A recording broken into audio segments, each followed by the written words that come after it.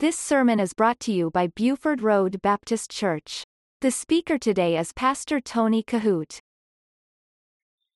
Take your Bibles today and turn with me, if you will, please, to the book of Psalms, chapter 33. And this morning I want to speak on the subject, Blessed is the nation whose God is the Lord. And so this is what we're speaking on today, and I hope that it will be a blessing to your heart. I'm going to be reading beginning in Psalms chapter 33.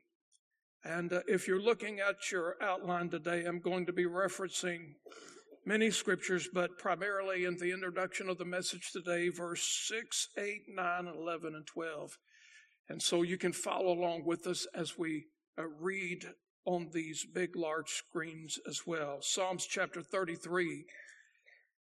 I want you to notice the word of the Lord. The Bible says in verse 6, by the word of the Lord were the heavens made.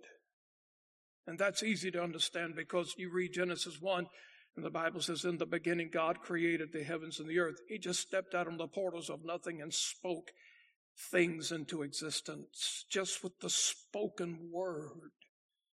You think about that. And the Bible says, by the word of the Lord were the heavens made, and all the host of them by the breath of his mouth. Let all the earth fear the Lord. Let all the inhabitants of the world stand in awe of him.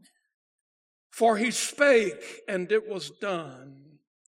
He commanded, and it stood fast. The counsel of the Lord standeth forever, the thoughts of his heart to all generations. And our primary verse for today's message, verse number 12, blessed is the nation whose God is the Lord, and the people whom he hath chosen for his own inheritance. Today we are celebrating the 245th birthday of the United States of America, and I assure you that did not come easy.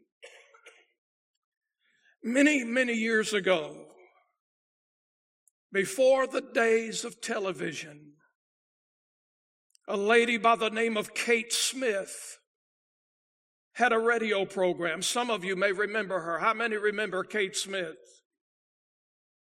She was well loved. She was a very popular singer.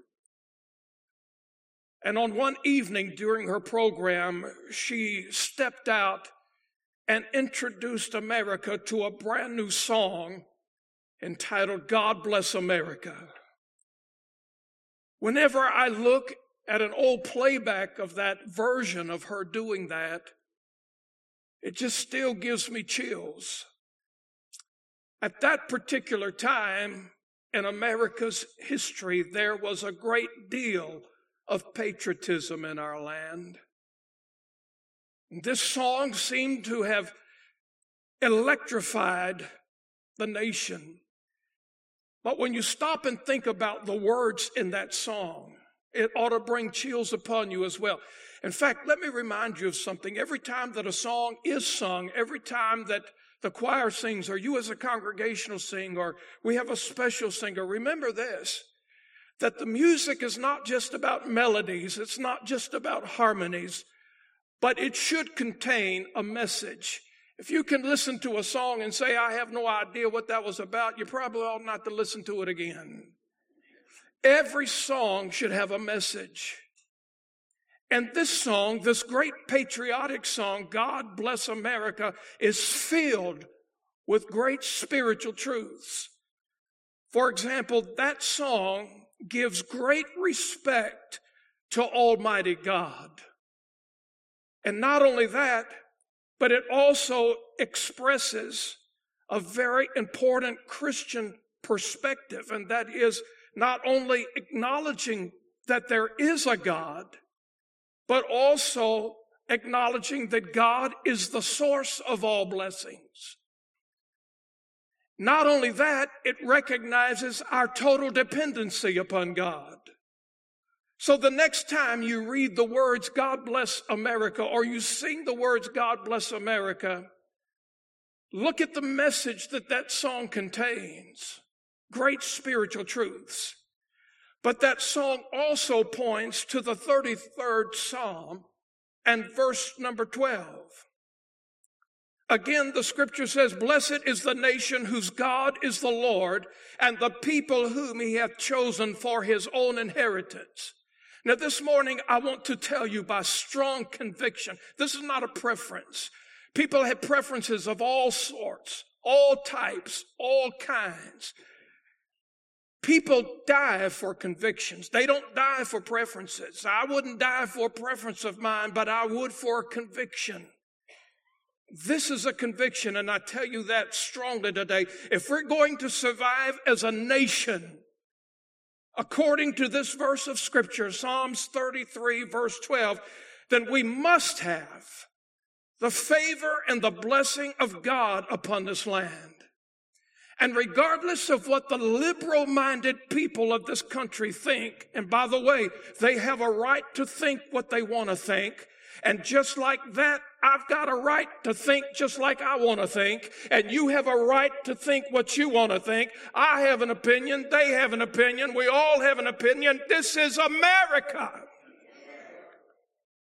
Roger Babson said many years ago, South America was founded upon men who were seeking gold, but North America was founded upon men who were seeking God.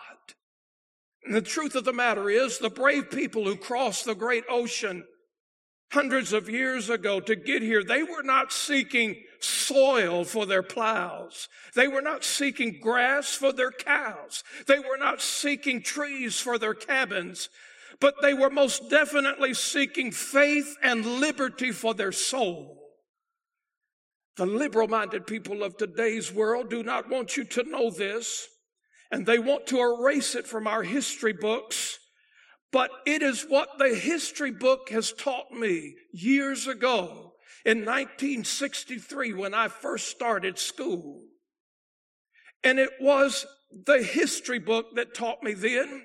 It was the history book that taught my dad. It was the history book that taught my granddad. It was the history book that taught my great-granddad. And you can go all the way back to the first history book of this nation. But the truth of the matter is, when the Pilgrims landed on Plymouth Rock, they knelt on their knees and they thanked Almighty God for their safety and their arrival to this new land. And in the years to come, in the framing of this great nation, when perilous times had come, Benjamin Franklin did not call for political correctness and for everybody to join hands and sing Kumbaya. He called for the Continental Congress to fall on their knees and pray for God's guidance and his blessing. And this morning, I want you to know that none of us have to wonder what would have happened today if a congressman stood up and said, let's all pray for God's will. Let's all pray for God's guidance. But by the way, that did recently happen. And Jerry Nader said, God's will is no concern for this Congress. But it's my conviction, listen carefully, it should never be regarded as an insult. It should never be regarded as an offense.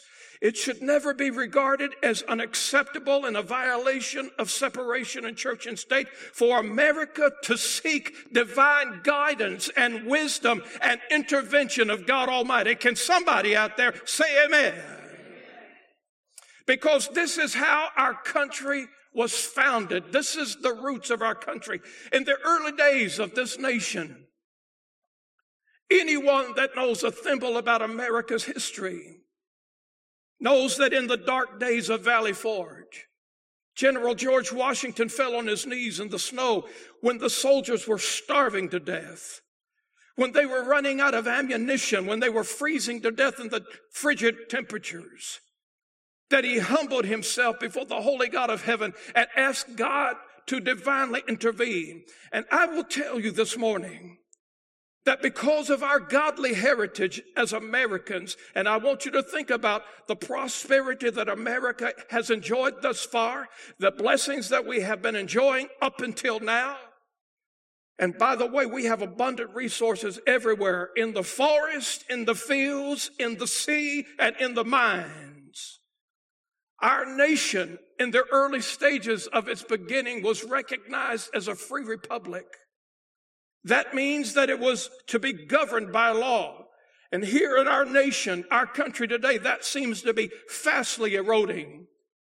It should be that people can gather in a democracy and place themselves under the law. It should be that every single one of us here in America can gather and express our favorism, or we can gather together and express our disagreements.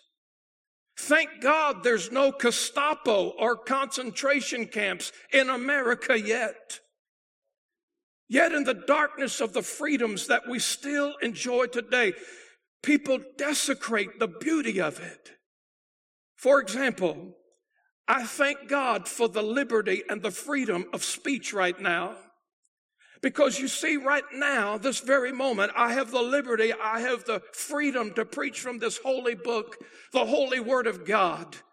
At the same time, the Muslim, he can preach and pray to Allah. The Buddhist, he can preach and pray to Buddha. We live in a land where there is supposed to be religious freedom. That is the acknowledgement of our heritage.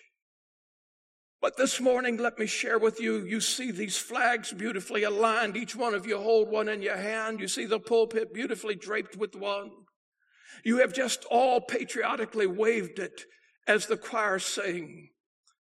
I want you to see something very special, maybe that you're not aware of about the flags, banners. Turn your Bibles with me, if you will, to the book of Exodus chapter 17, and I want you to see this. Maybe I will teach somebody something for the very first time this morning. I don't know. God knows. I pray that it will be a blessing to you, no matter what.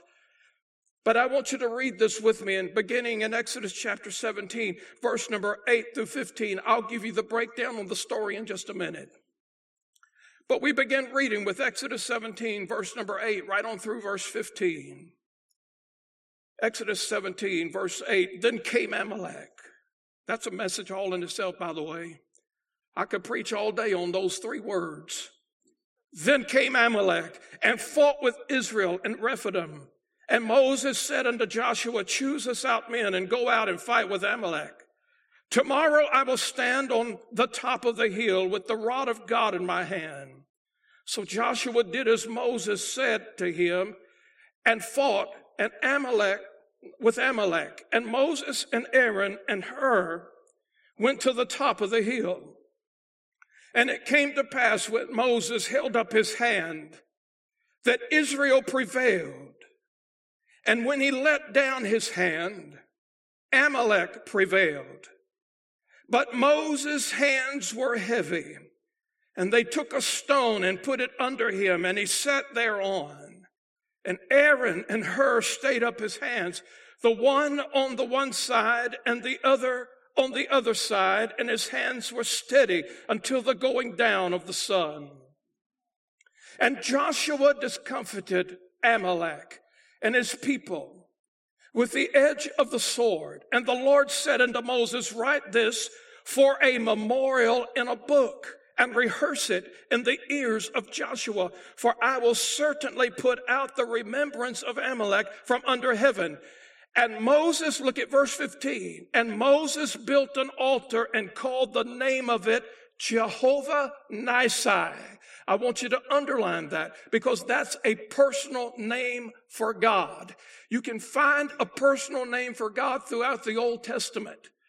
One classic reference in the personal name for God is when God told Abraham to take his son Isaac, his only son, whom he loved, up to the pinnacle of Mount Moriah and offer him there as a sacrifice. Abraham, by faith, was willing to do it, got all the way to the plunging of the knife. God stopped his hand, provided a ram in the thicket of the bush, and God provided the lamb, and he told Abraham, he said, I don't need his life. I'm just looking for his faith. And then he told Abraham, I want you to change the name of this place From Mount Moriah, I want you to change it to Jehovah Jireh, and that means the Lord will provide. Jehovah Jireh is a personal name for God. Now, as you read here in the Bible, Jehovah Nissi is a personal name for God as well. And let me say this, that this is the only time in the Bible where we find these words, Jehovah Nissi. That's important. It's a personal name for God. And this is what it means. The Lord our banner, or the Lord our flag. It's directly involving when Moses and the Israelites, they were wandering out in the wilderness. Most of you are familiar with the story. And in the middle of the journey, while they're wandering in the wilderness, a tribe called the Amalekites tried to overpower them. Now, you have to remember something very important here. When Moses was leading the children of Israel out of Egyptian bondage, 450 years they had been in captivity. When Moses is leading the children of Israel out, he did not leave with a military escort. You have to understand this, that when Moses was leading the children of Israel out of Pharaoh's palace, he was leading shepherds and herdsmen. He was leading women and children. He was leading livestock and all of their possessions. So he had no military experience. He had no military escort. He just had ordinary, every day-to-day life people with him. So they get along in the wilderness journey, and all of a sudden the Amalekites are looking at these people, and they said, this is easy picking. This is easy prey. We're going to have a field day with this group. And so the Amalekites set their sail on attacking the people of God, the children of Israel. Moses saw all of this develop, and he told Joshua, he said, it's going to be a fight. It's going to be a big fight. And he said, I'm going up to the top of the hill, and I'm going to preside over this battlefield. You look to me for instructions. And so Joshua assembled some type of ragtag army with him and went out to fight the Amalekites. And when he was approaching the battlefield, he took the time to look at the top of the hill. But there wasn't just Moses standing there. When Joshua looked at the top of the hill, there was a man named Aaron, his brother, and a man named Hur. They three were standing there on top of the mountain. And notice this now, they had no military. They had no military experience. But what they did have was what no other nation on the face of the earth had. They had a pillar of fire and a cloud of smoke. No one else had that to their advantage. That was the very presence of God. And so God gave Joshua very strategic instructions, and he told him what to do. He said, I'm going up to the hill. He said, you watch for my command. And when the battle started, you know the story. Joshua looked at the top of the hill. He saw these three people. The fighting began. Moses just simply raised his hands over the battlefield. And as he was holding up his hands, the word of God says that Israel rallied and they prevailed. When Moses got tired and he began to get weary and his hands would sag a little bit, the Amalekites rallied and they began to win. And so Aaron and Hur, they began to see what was happening here. When his hands were up, Israel was winning. When his hands got tired and weary, the Amalekites were winning. And so what Aaron and Hur did, they found a stone. They dragged the stone over to where Moses was. They said, sit on this rock. Moses sat down and Aaron lifted up one hand and Hur lifted up the other hand. And according to the word of God, Israel won that battle.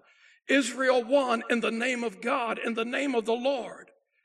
God showed the nation of Israel that he himself had conquered this battle. The point being that God was their banner. That's what Jehovah Nissi means. God is our banner, or God is our flag. Now let me say this. Flags and banners mean something. They have a message in them. Flags and banners, they are raised to honor nations. They're raised to honor soldiers, and they are raised to honor public places. And to tell you the truth, listen carefully, I'm personally saddened by the desecration of our beloved American flag and our own country. It disappoints me when we have Olympian athletes who go to train to win the medal, who when they win, who stand backwards and turn their back on the American flag. That saddens me. I don't know what it does to you, but it saddens me. You know, we have a basketball team here in our school. I coached the basketball team, the high school team, and the JV team. And I told the team this: listen, we're not going to have any of that nonsense in our athletic program. When the national anthem is played, everybody's going to stand. And I said, we're going to stand. We're going to put our hands on our heart.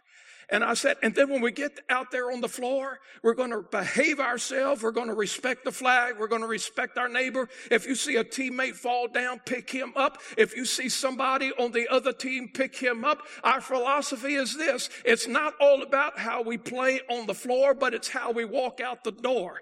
That's important to me, because here's the thing. When the game is over with, I don't want those people that's come to watch us play, or the other team that's come to watch us play, think that we're a bunch of non-respectable thugs. I want them to know that there's patriotism in us, there's respect in us, and I want them to know this: that if I have anybody breaking down the system, there is going to be a consequence to that later. We were in a big game not too long ago, and when this story really happened, and our star player had almost broke his finger, I believe he actually broke it. They had to take him out of the game. They had to take him to the hospital. We finished the game. We lost. The very next game, and my starting five started to demonstrate some attitudes because of that. And I let them know quick: hey, fellas, it's not about how only we play on the floor, but it's how we walk out the door. Remember the philosophy. I gave them a great warning. There was a little nip and tug throughout the whole game. And the next game turned around, and my starting five, they were looking good, and they were ready to prance out there with the music, and they were ready to hear their number called, and they were ready to stand in line. And what they didn't know is that I had changed the starting five, and I had put in the whole second string team. And so when they stood there and they began to realize that they were not going to start the game, their mouths dropped to the floor. And I said this: listen, every one of y'all can be replaced. I said, these boys right here may not be as good as you, but they're going to play tonight. They're going to start this game, not you. And if I have one more attitude out of any of y'all, you can play croquet. You won't play basketball with me.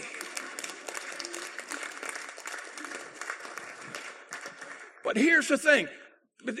When you train for a medal, listen, you're training in this country, you're training to represent a flag. You're training to represent the United States. And listen, if somebody's going to walk up there under the stars and stripes and turn their back on the nation for which they trained to represent, you know what I believe? If that's the way they want to do it, then I would say, all right, then you learn how to pole vault backwards, and you learn how to run backwards, and you learn how to box backwards. I'd pay money to see that. I'm telling you this, there's pride in America. We need to get it back. We need to hang on to it. Listen, all over the world, even in the United States, there are judges and lawyers and movements trying to take out one nation under God from the Pledge of Allegiance. There are pockets of individuals everywhere who have no respect for our flag.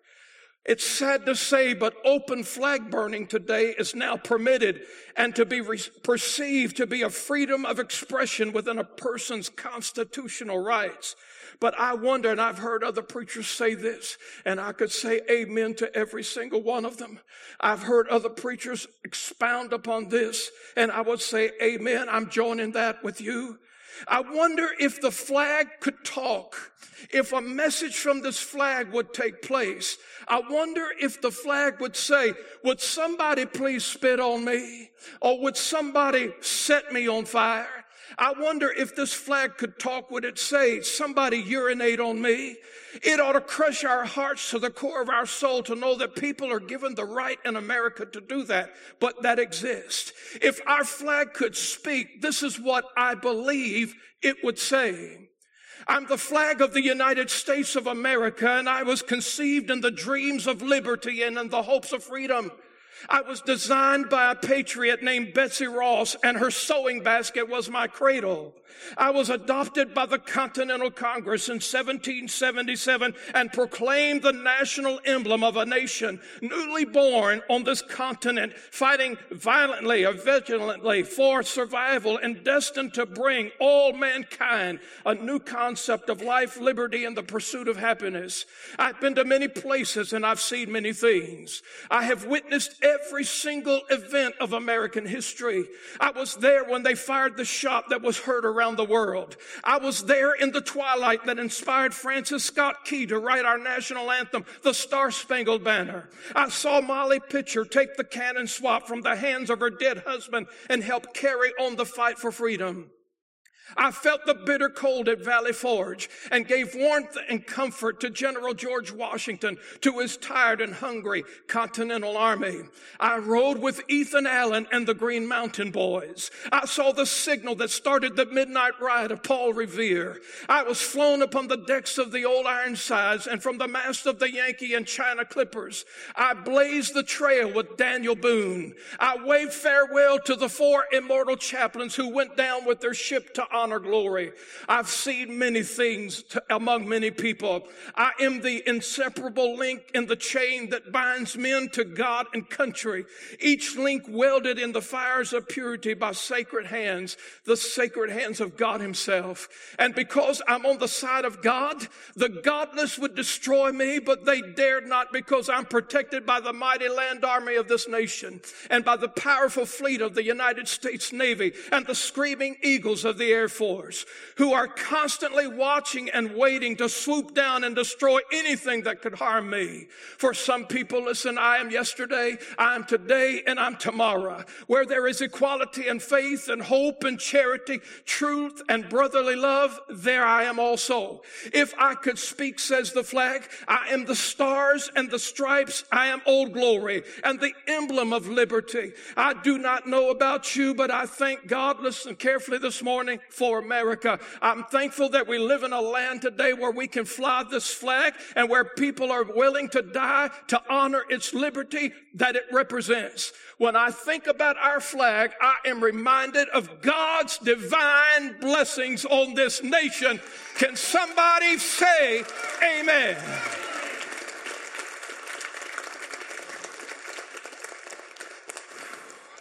Let me catch my breath here just for a minute. Number 3, real quickly.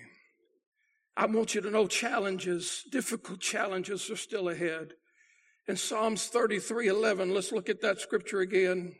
Psalms 33:11, the counsel of the Lord standeth forever, and the people, the thoughts in his heart to all generations. Blessed is the nation whose God is the Lord, and the people whom he hath chosen for his own inheritance. I'm glad today to tell you that God is not dead. God is alive, and God has not changed. But I'm also reminded of the pressing issues and the political correctness that threatens our land today, trying to disintegrate everything America ever stood for. There are so many things that oppose Christian liberties in our land, so many things. The atheists, they're growing in staggering numbers. But I will tell you this, if there's a comic book in heaven, atheism is on its pages. I heard about a man, a boasting atheist, that was scolding a little boy in his neighborhood. He said, every Sunday morning I see you get in your car and you ride with your mother to church. And he said, I think that's the most stupidest thing. He said, I just can't believe you do that. I can't believe that you believe in all of that stuff. He was taunting the little boy and had done that for a long time. One day, the elderly man walked out in the yard and started it all up again. He said, hey, I'll tell you what. He said, I'll give you a big red apple if you can tell me where God is. And the little boy said, hey, I'll give you a bushel of them if you can tell me where he's not.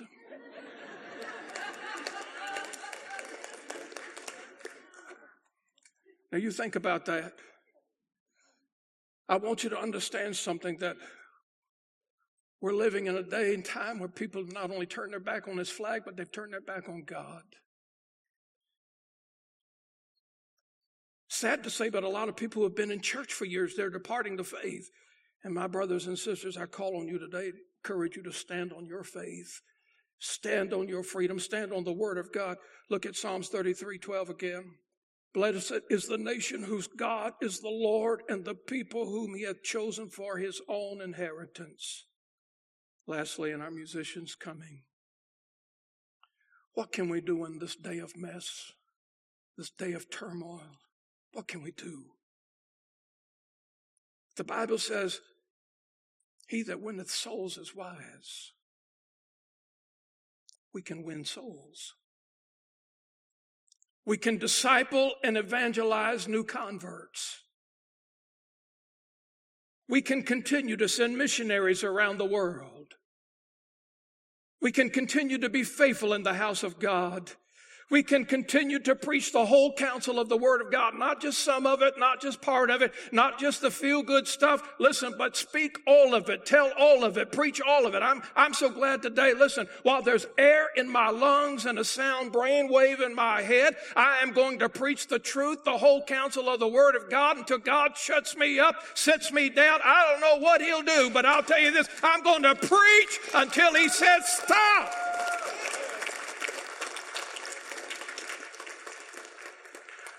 Preach the Word of God, the whole counsel of the Word of God. We've got to remain firm in our attitudes and morals of the Bible. We must learn never to stop praying for the Lord's imminent return. The last prayer of the Bible, even so come quickly, Lord Jesus, should be our prayer and our heart throb every single day. Here's the thing, 245 years.